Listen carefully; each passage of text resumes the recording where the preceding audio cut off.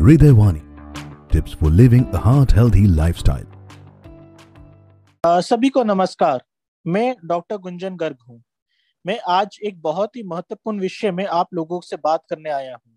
धूम्रपान, विशेष रूप से धूम्रपान छोड़ने के लाभ। सिगरेट के धुएं में कई रासायनिक घटक पाए जाते हैं और उनमें से अधिकांश मानव स्वास्थ्य के लिए हानिकारक होते हैं। कार्बन मोनोक्साइड एक हानिकारक गैस है जो धूम्रपान में करने वाला धूम्रपान करते समय श्वास में लेता है। एक बार जब यह फेफड़े में प्रवेश कर जाता है तो इसे रक्त प्रवाह में स्थानांतरित कर दिया जाता है। कार्बन मोनोक्साइड लाल रक्त कोशिकाओं में ले जाने वाली ऑक्सीजन की मात्रा को कम कर देता है।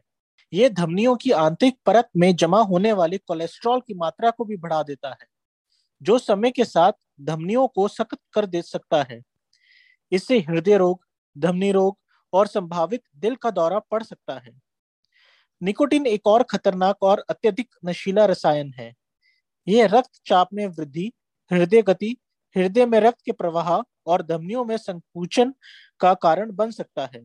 निकोटीन धमनियों की दीवारों को सख्त करने में भी योगदान दे सकता है, जो बदले में दिल का दौरा पड़ सकता है।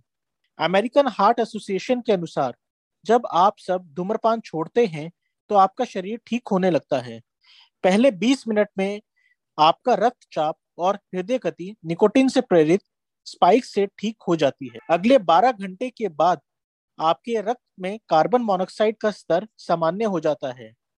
2 सप्ताह के बाद आपके परिसंचरण और फेफड़ों की कार्यप्रणाली में सुधार होने लगता है। 1 से 9 महीने बाद साफ और गहरी सांसें धीरे धीरे वापस आती है और आपको कम खांसी और सांस की तकलीफ कम हो जाती है।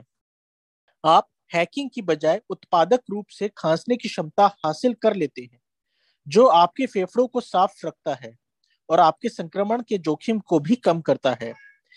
1 साल बाद आपकी कॉरोनरी हृदय रोग का खतरा 50% तक कम हो जाता है।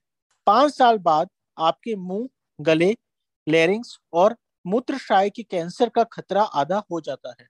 सर्वाइकल कैंसर और स्ट्रोक का भी जोखिम सामान्य हो जाता है 5 साल के बाद। 10 साल के बाद आपके फेफड़े के कैंसर से मरने की संभावना आधी हो जाती है।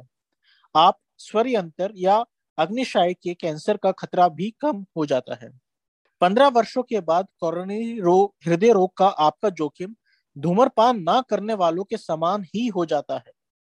धूम्रपान छोड़ना और तंबाकू मुक्त रहने के सुरक्षित और प्रभावी तरीकों के बारे में आप जरूर अपने डॉक्टर से बात करें।